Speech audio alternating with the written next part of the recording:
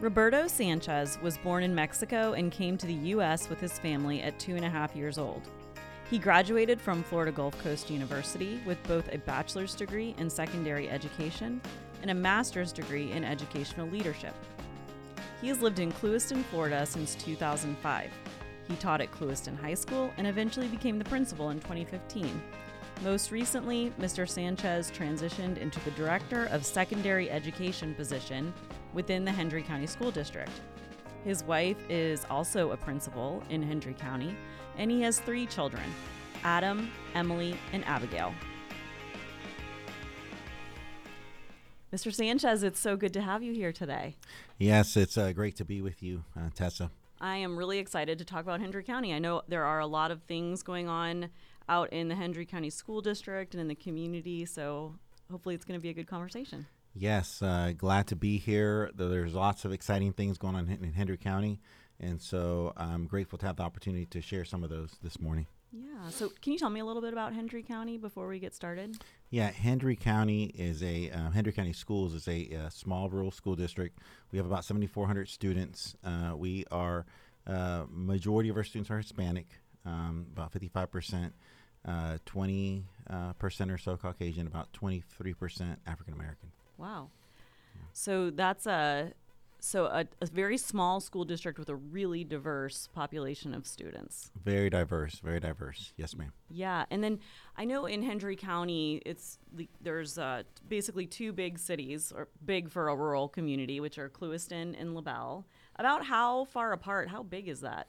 Yeah, we have about a 30-mile wide span between LaBelle, which is closer to the Fort Myers area, and Clewiston, which is actually closer to the West Palm Beach area. So that must be an interesting challenge, trying to create a cohesive school district with that much distance between. Yeah, that has been a challenge in the past. One of the things that our new superintendent, Mr. Mike Swindle, has really tried to emphasize is collaboration between the 2 areas within our school district, and I think we're off to a really good start in that department. Yeah. Well, Mike Swindle is definitely a good collaborator. He's been part of Future Makers from the beginning, and actually my very first podcast was with Mike. Oh, wow. Before Nice. He was superintendent, but he was running for superintendent, Yeah. So we'll definitely have to have him back. Yes, ma'am. Well, I always love talking about our rural communities here in Southwest Florida, and I think a lot of people are really interested in rural communities who don't live in them. Lots of really unique challenges and really some opportunities that don't exist in more suburban and urban places. But so before we jump in, though, why don't you tell me a little bit about your role in the Hendry County School District, and then also sort of like what your career pathway has been, because I think it's really interesting for people to kind of hear how people get to the position that they're in. Yes. So my current role is Director of Secondary Education with the Hendry County School District. The way I got into education is really through, I came to this country as an immigrant. I was 2.5 years old when my mom and dad brought me to California, actually. Until I was about 4 or 5, we moved to Florida. And so working as a child out in the fields, my dad took me at a very young age to go work in the orange fields and the watermelon fields and the tomato fields. So he could instill in me, this was his theory, was that so I could see the importance of what it was like to get an education, right? And so from an early age, I knew like I had to go to college. I had to, because I saw college as like a way to change my trajectory in life.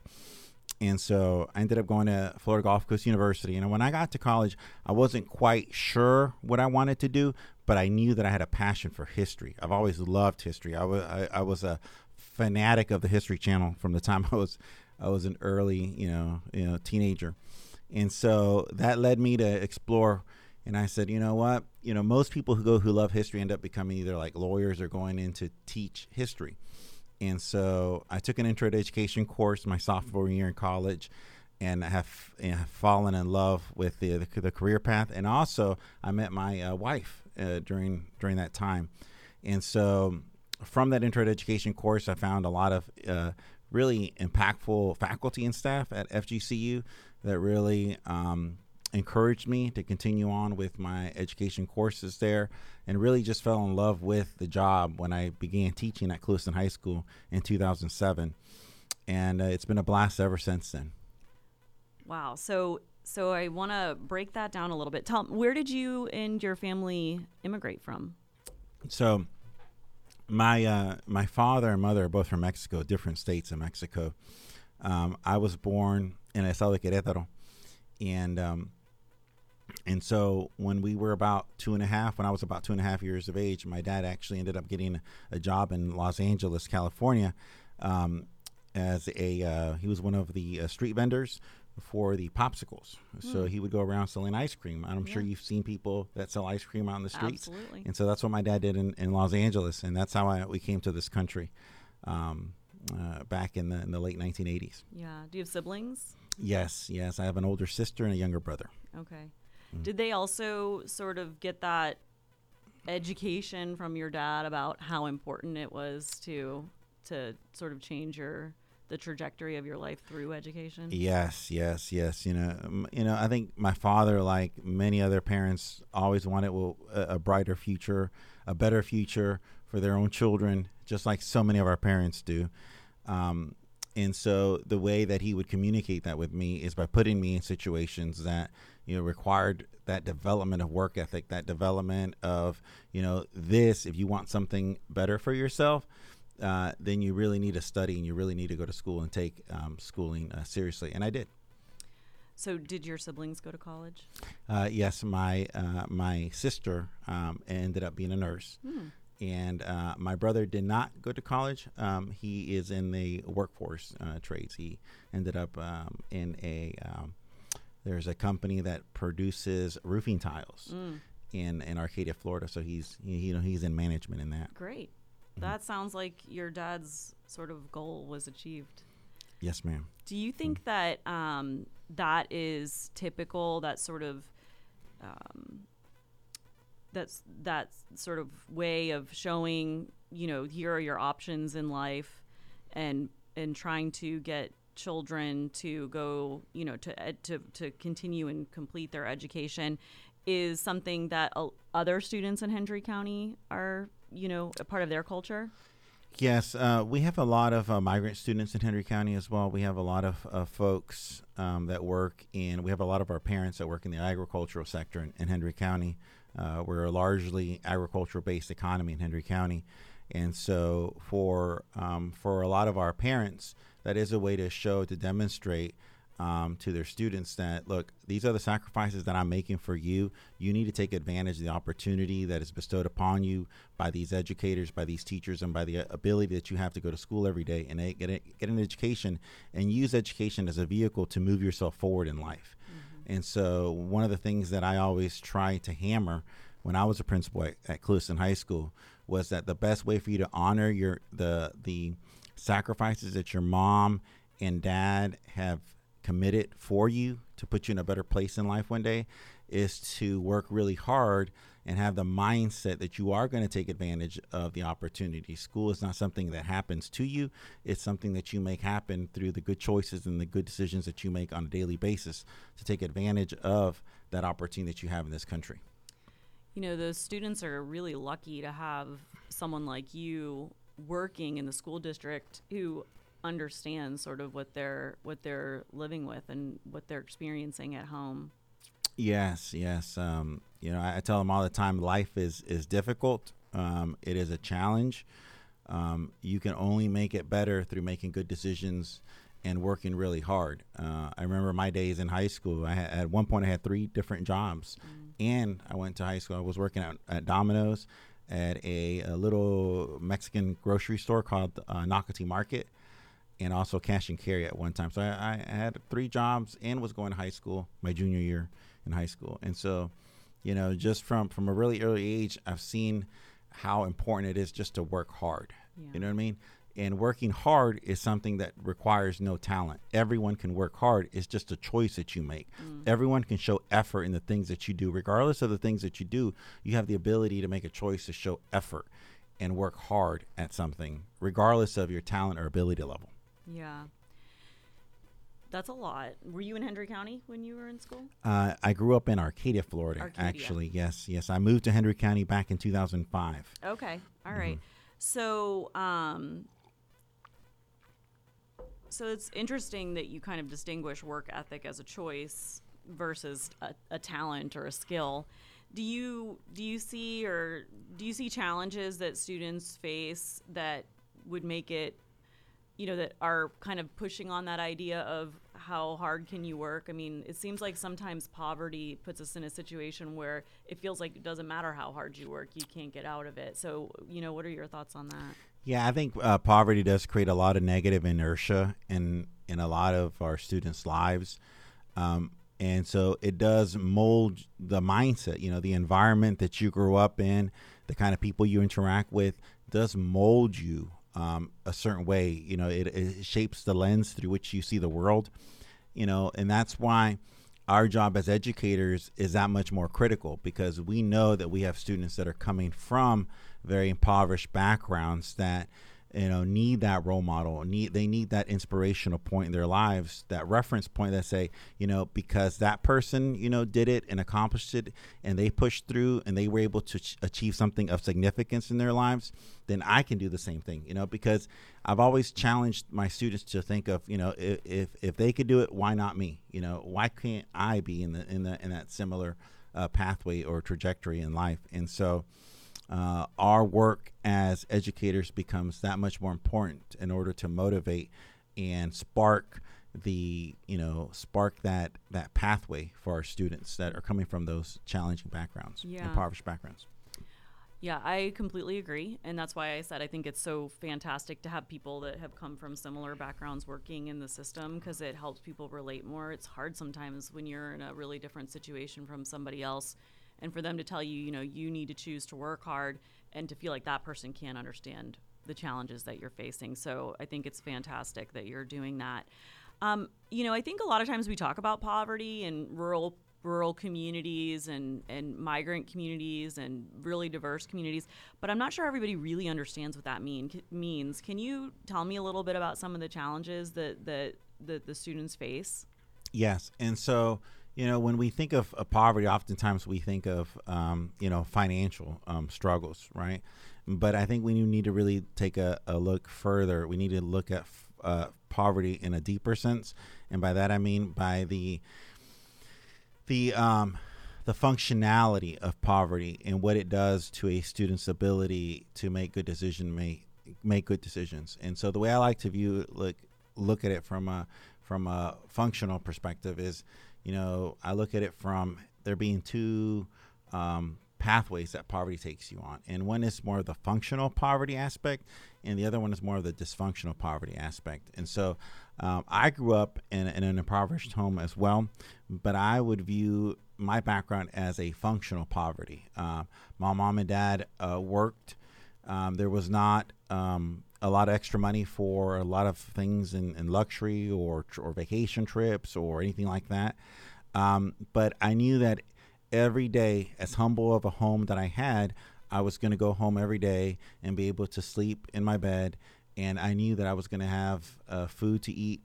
My mom and dad prioritized the basic essentials in life, having a place to call home and having food at our disposal. They really prioritize those two things. And then we have folks, a lot of our students come from what I would term as a dysfunctional poverty background. In other words, that not only do they have the financial constraints that they don't have, the family doesn't have access, to financial resources, but they also are dealing with a lot of disordinance in their families. A lot of our kids may not have a mom and a dad to go home to at night. They may be living with another relative. They may be living with an aunt, a grandmother. A lot of our students have dysfunctionality in terms of there's a changing place that they're living in from time to time. And so that creates a whole different set of challenges. So now not only are we talking about students coming from an environment where they don't have those financial resources at their disposal, but they are coming from an environment that is very fluid, that is constantly evolving and shifting. And so where they're living at today may be different than where they're living 6 months from now. And we see a lot of that in terms of transient students, students that are, enrolling, they'll go and they'll move somewhere else, they'll come back, and all those different shifts that you're making as a student does have an effect on you. I, through the grace of God and through my parents' hard work, I didn't have to, move places in high school. Where I began in Arcadia, Florida is where I ended up. I started ninth grade at DeSoto County High School. I finished and I graduated there 4 years later. But some of our students don't have that same fortune. Yeah, so it sounds like it's sort of a level of consistency and disruption, right? So if you're in functional poverty, you face a variety of challenges, but at least you have some consistency for the most part. Because I imagine, we talk about, I've read the United Way ALICE report, which is like asset limited income constrained employed. So these are people who are one emergency away from being homeless or losing everything, right? So that's probably more of the functional poverty, like you're making it work. It could be taken away, but you're making it work and you continue to prioritize the essentials as you kind of described it. And then the second part is more of like this disruptive, there is no consistency. You never know where you're going to end up. And it's not even just moving from house to house. It's potentially moving from community to community, school district to school district. Is that a fair assessment? Absolutely. I think that's a beautiful way to describe it, that one version is a lot less disruptive versus the other one has a lot more disruption throughout the course. Yeah. So when, how do you all handle those situations when you come across them in the district? And so, we have a wide array of different services. Of course, we have a truancy department that helps us, assists us in tracking those students that, because those students that have a lot more of that disruption in their lives, we see different sets of challenges with those students, right? Those students are more likely to miss a significant higher number of days versus students that are coming from more consistent background, right? Those students typically may not have the same type of role models at home that are talking to them about, being on your best behavior, showing good discipline at school, right? They may not have a reference point in terms of how to solve conflict with other people, right? And so that presents a greater need for additional counseling services, additional services for conflict resolution, right? So not only are we needing to do more work in terms of trying to get those kids and making contact with those students to find a way to get them to school every day, but once we do have them in school, we need that additional mentoring. We need those additional counseling services in order to bridge the gap, so to speak, with those students. So, one of the things I know about, because I've worked with Hendry County for years, and it's one of my favorite places, by the way. Thank you. Is that you have a lot of needs. Every community does, but Hendry County has some really unique traits and a lot of needs. But funding tends to be a real challenge in our rural communities. Now, I know that Mr. Swindle really has stepped up the game and is very creative and innovative in the way that he does things. But, do you find that you have what you need to meet the students' needs? Yeah, I think we do, the best we can with the resources that we have. Funding is one of those things that is beyond our control, unfortunately. Right. We don't have the property tax base like some of our coastal regions have that generates a lot of local funding for our public school system. And so, we have to focus on the things that we can control, right? And the things that we can control is putting the absolute best people at the jobs that are critical and vital, and making sure that those people have what we can possibly give them, the max extent to what we can possibly give them to get the job done. Yeah.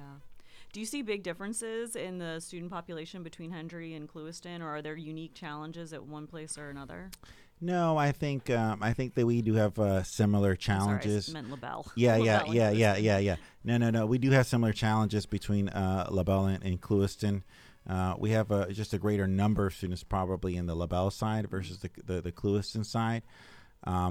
One of the things that we noticed a couple years ago is that our kids in LaBelle had just easier access per se to college courses. We have Florida Southwest State College right down the road from LaBelle High School, and so one of the things that the district did a couple years ago was to bring in a collegiate academy over on the Clewiston side, because if we're really going to change the trajectory of students' lives, and we have to equip them with the opportunities at their disposal to make those choices, to be able to go down the pathway of earning a college degree or earning a certification of some sort that will allow them to obtain a decent job that they can sustain a family with, or equipping them with the mindset that's going to prepare them to go out to the workforce or go into the military.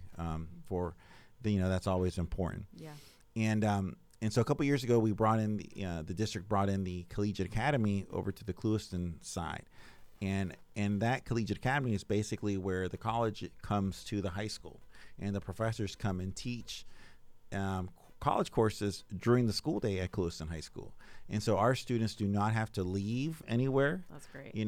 They can come on the bus, they can leave on the bus, and in the middle, they can, during the normal school day, they're able to take those college courses and earn their AA degree before they finish high school. And so that has been an absolute magnificent addition to the work that has been taking place at Clewiston High School. We're very grateful for Director Amanda Lyrian at FSW for really spearheading that effort, and also to Mr. Jose Roquette, who's been our administrator of the Collegiate Academy over at the Clewiston side for a couple years now.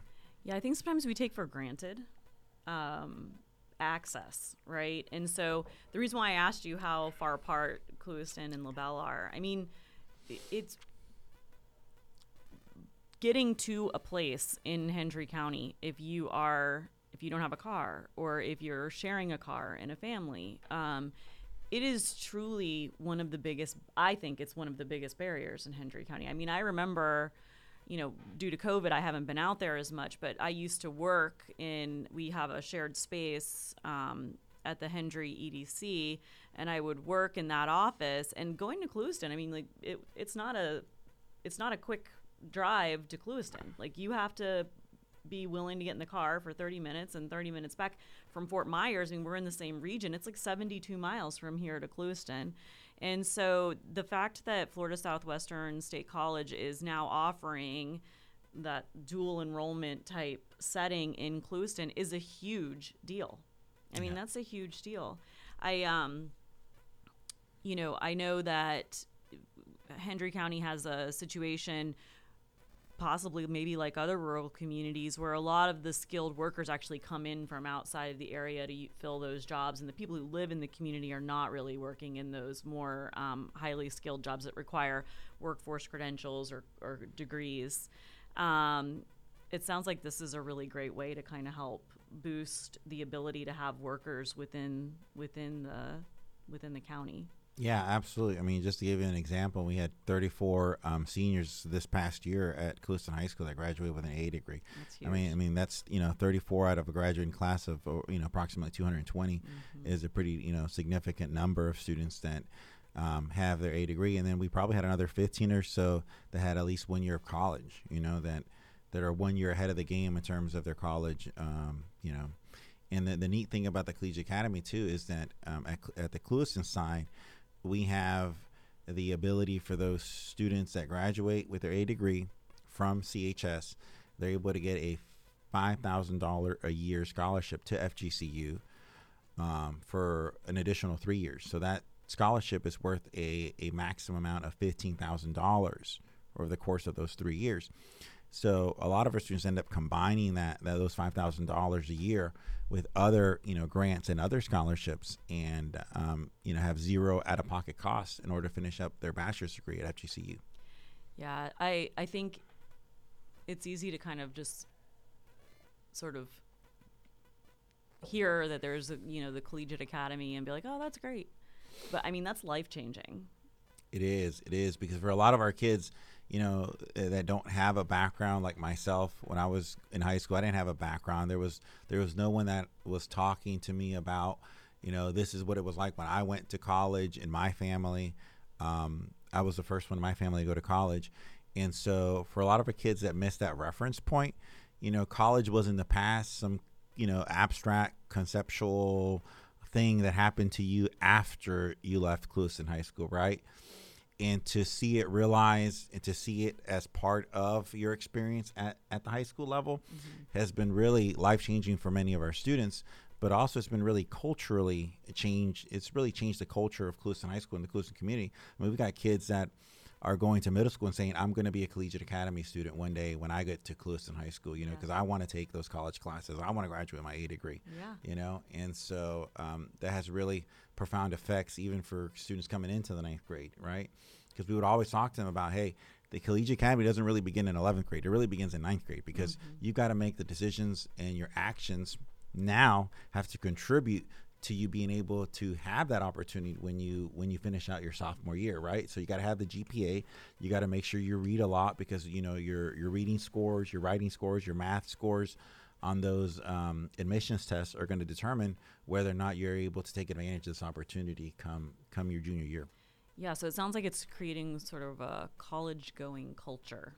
Absolutely, it really has helped us make the change in the mindsets, because I think the most important thing, or one of the most important things that we as educators have to do, is change the mindset of our students, right? Because if we can change the mindset that someone sees the world through and the way they process things, then the sky's the limit from that point forward. But we've got to change the mindset, and one of the things that's really helped us change the mindset is being able to say, look, we're not preparing you to go to college when you graduate. I mean, we're trying to prepare you to go to college in 2 years, your 9th grade and your sophomore year. And you've got to take these AP courses. You've got to take these honors. You got to challenge yourself with a rigorous course load in 9th and 10th grade, so that when you're in the Collegiate Academy, not only do you get in, but you have those skills. Yeah. You can be successful. You have those habits of mind to be successful, because getting to college is not, That's the like goal. A third of the battle. Yes. It's making sure that you are well prepared to be successful when you get to college, or when you get to that career that you, want to have. Yeah. And just think about these first few groups of students that are getting through and getting done, the example that sets for the other students. Because I think a lot of times, I was first gen too. And, people have asked me, why were you so determined to go to college? And it was my peers.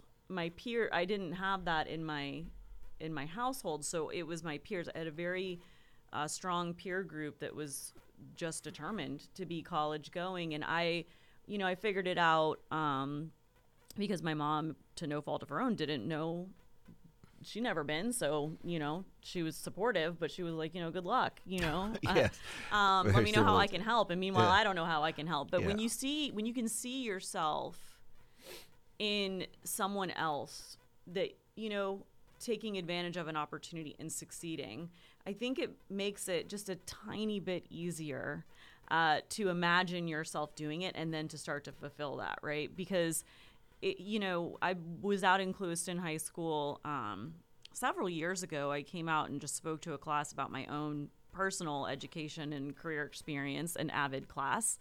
It was a great time. Awesome. And I have to say, I didn't get the sense that a lot of them either knew what they wanted to do, or were even really serious about considering continuing their education beyond high school. And by serious, I mean, I think AVID is amazing. When I say serious, I mean some of their goals maybe weren't super realistic. Not that they're not capable of doing it, but they weren't doing the things necessarily in those moments to be able to achieve what they were striving for. And I think the other problem that we have is, especially with our students in rural places, is there's a lack of economic diversity, and so you don't see a lot of the jobs that are available. And so then you're making decisions based on what you see on TV or what you see on YouTube, and maybe those things really aren't a good career pathway for you, and potentially they don't exist here. Yeah, so I think that It's a huge accomplishment to have this opportunity to earn a degree in that setting. I think you're right. I mean, just logically from the outside, the ability to shift a culture by having something like that is enormous.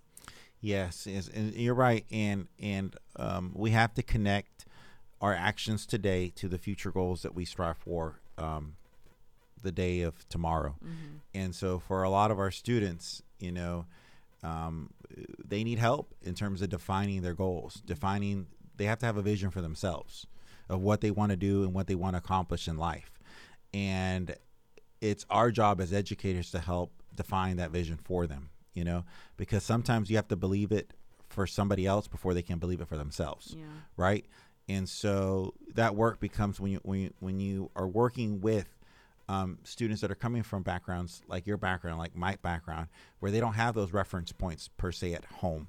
They don't have someone talking to them about, this is what I did when I applied to college, or this was my experience, or they don't have that, supportive network in their family to go to college or to, matriculate into some type of post-secondary educational opportunity.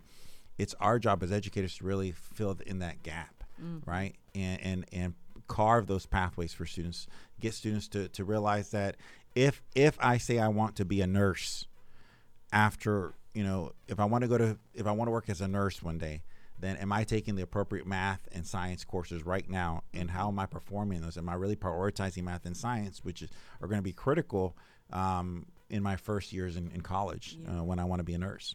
Yeah. So we've talked a lot about degrees. How are you all sort of embracing opportunities to earn, workforce credentials or certifications? Yeah, I think having a superintendent in Henry County that comes from the career and technical side has been game changing for us, because Mr. Swindle really understands and prioritizes the value of equipping kids with the skill sets while they're in high school to be able to have a entry level job, whether it's in welding, whether it's in mechanics and diesel mechanics. These are high in demand careers that, like you said earlier, our local companies have to literally recruit from outside the county or even sometimes outside the state in order to bring in that talent that have those skill sets. So being able to grow our own, develop our own from within at a really young age has been really beneficial and helpful. It is a work in progress, but the fact that we are able to have a welding program, an adult education center there in Clewiston that is teaching kids things like diesel mechanics and welding. I mean, people are getting their 6G certifications before they're graduating high school, or right after, and are able to find a place of employment like U.S. Sugar that is in need of those types of labors. Yeah. Well, and you all have Airglades now too, right? So Airglades. The airport that's coming out there, that's going to change everything, especially in Clewiston. Yes. We're looking forward to that opportunity, because I think that will be it will alter the landscape, the economic landscape of Hendry County on the Clewiston side, and possibly even on the LaBelle side too. With just the growth, hopefully it'll bring, we talked about the lack of economic diversity, but then hopefully it will diversify. Yeah. Something like that coming in, it will really diversify our economy. Yeah. All right. So, I really like, the whole Future Maker spirit is about collaboration. And there is, this physical divide between LaBelle and Clewiston. And you mentioned that Mr. Swindle is working on sort of making it an umbrella sort of leadership over both, as opposed to separate paths and separate visions. So can you talk to me a little bit about what's like a day in the life of your job and how's it going? So a day in the life, it's ever changing. I think that would be one way to describe it, ever changing. And it's very fluid too. So one of the things that Mr. Swindle tasked me as a director of secondary education, and also Ms. Duncan, who's our director of elementary education, with, is to really encourage and promote collaboration within both sides of the county. I think in the past we've had a very competitive spirit between both sides of the county.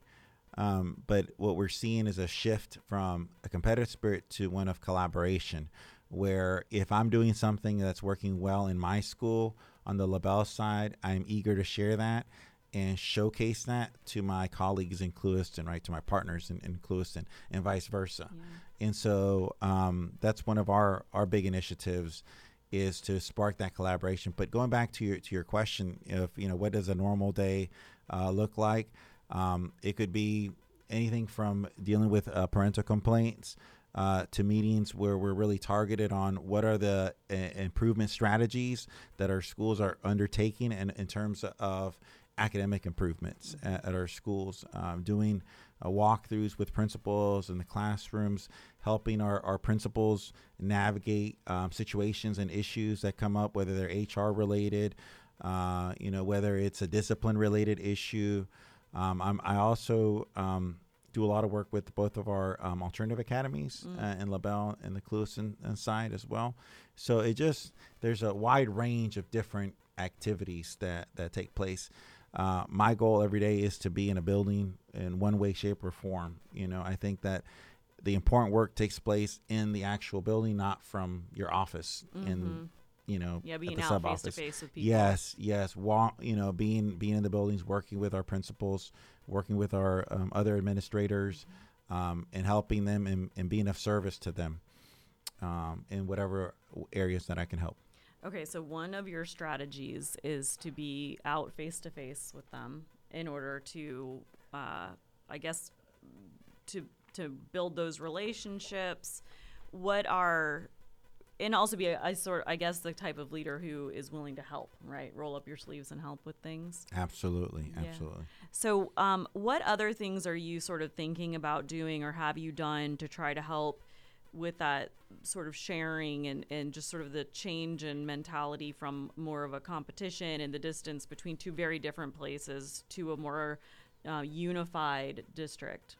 Yeah, it's nothing groundbreaking, but it's some simple things. Like, for example, when in the past, there was very limited opportunities for administrators to collaborate with other administrators. And by that, I mean for administrators to go to another school within the same county and see the work that is taking place in the classrooms and provide feedback to that administrator, and to be part of the think tank that thinks of, okay, this is what we saw. These are the trends that we saw when we visited the classrooms, and let me help you create an action plan of things that will help benefit your school to move it in the right direction. And so one of the big initiatives that we did this past semester began the work of doing learning walks. So the idea comes from the medical world, where you see doctors visit different patients, and so they'll do what's called rounds. Right. And so they'll go into a patient's room, and you'll see 6-8 doctors collaborating about the issues that the patient's facing, and they put their thought patterns together and their mental energy together, and they come up with some way to help that patient, right? Some kind of improvement plan for that patient, right? And so the way that we translate that over to education is, as administrators, right, we walk into a classroom together as a group, and we see the things that students are doing in the classroom and the work that is taking place, and whether it's aligned to what students really need to be learning and doing. And then we come back after we visit those classrooms, and we're not necessarily specifically focused on the teacher per se. We're focused more on trends that we're seeing across the multiple different classrooms that we visited that day.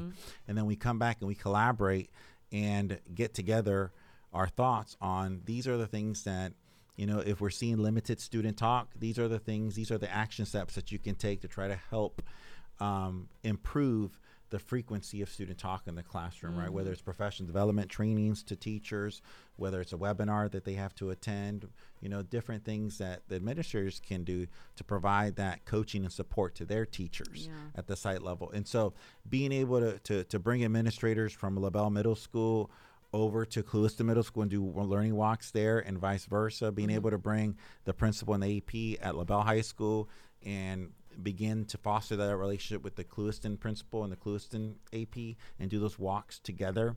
We're beginning to, bring down those walls, and we're beginning to bridge that gap that had existed for a multiple number of years there prior to this semester. I bet they have more in common than they thought they did. Absolutely. Yeah. Absolutely. We have That's a lot more in always how common. it is. And it's never rocket science either. So I completely understand and get that. So can you tell me what is something that you've seen an improvement in, or that you've gotten good feedback on with this idea of collaborating? I think all the feedback that I've gotten from our administrators that have engaged in this work has been positive. I think they appreciate just the time to talk and share and discuss. And sometimes our administrators just need that space. Like someone needs to spark that space and opportunity for them to be able to just, talk about similar challenges, because you're absolutely right. They are facing similar challenges, and it's really nice to be able to get together with your colleague at the LaBelle side and say, look, I had this situation. What do you think about it? And allow that other person to help you navigate or share some thoughts that may be a benefit to you. Yeah, it's like a more supportive environment. I think a lot of times from students, we even hear that they feel like teachers are kind of on their own, right? And they don't get a lot of support. This is student perception based on things I've heard in the student summit. But it sounds like this, sort of peer-to-peer learning has the opportunity to provide additional supports to teachers and administrators, and hopefully solve problems more quickly. Yes, and you begin to develop that network as a building level administrator, that you can go and you can talk to. If I'm a dean of discipline and I've got a discipline situation at Clewiston Middle School, I can pick up the phone and call my colleague over at LaBelle Middle School, because someone is sparking that collaboration. They're providing those opportunities for us to get together as a cadre of deans of discipline countywide, or as a cadre of APs, or as a cadre of principals district-wide. And so that's been really positive. We've seen a lot of positive traction in that direction, and we are absolutely committed to making sure that positive traction continues next school year and beyond. Yeah.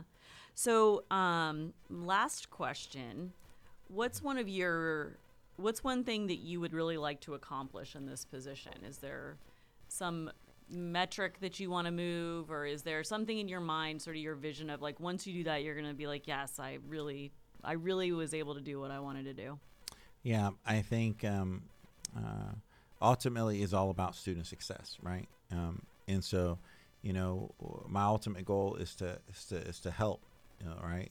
Be part of the team that really moves our district academically forward, right? Our goal, Mr. Swindle has said this multiple times, is to be a B school district, to be a B school district where all our schools are A's and B's, because if the performance is indicative of the type of learning that is taking place in the classrooms, right? And if we can promote a better learning environment in each classroom, then our students are going to be better for it. All right, they're going to have more doors open to them when they graduate high school than they would if otherwise the reverse was happening, right? And so ultimately my goal is to help be part of the team that really promotes that positive academic growth. We see more kids going to college. We see more kids have a different mindset, an improved, more positive mindset. They're mentally tough and they're prepared and well-rounded in their experiences at the secondary level to take on life itself, and college and careers and all that. So, yeah.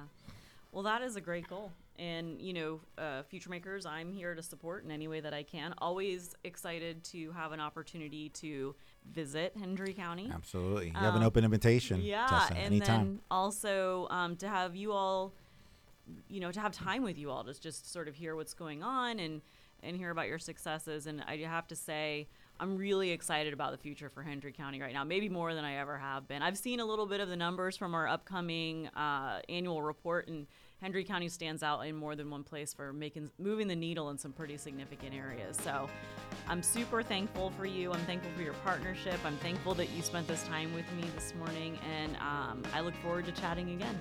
Yeah, nothing but gratitude for you, Tessa, and the partnership and the collaboration, and we look forward to continuing that in the years ahead. Awesome. Thanks. All right, thank you.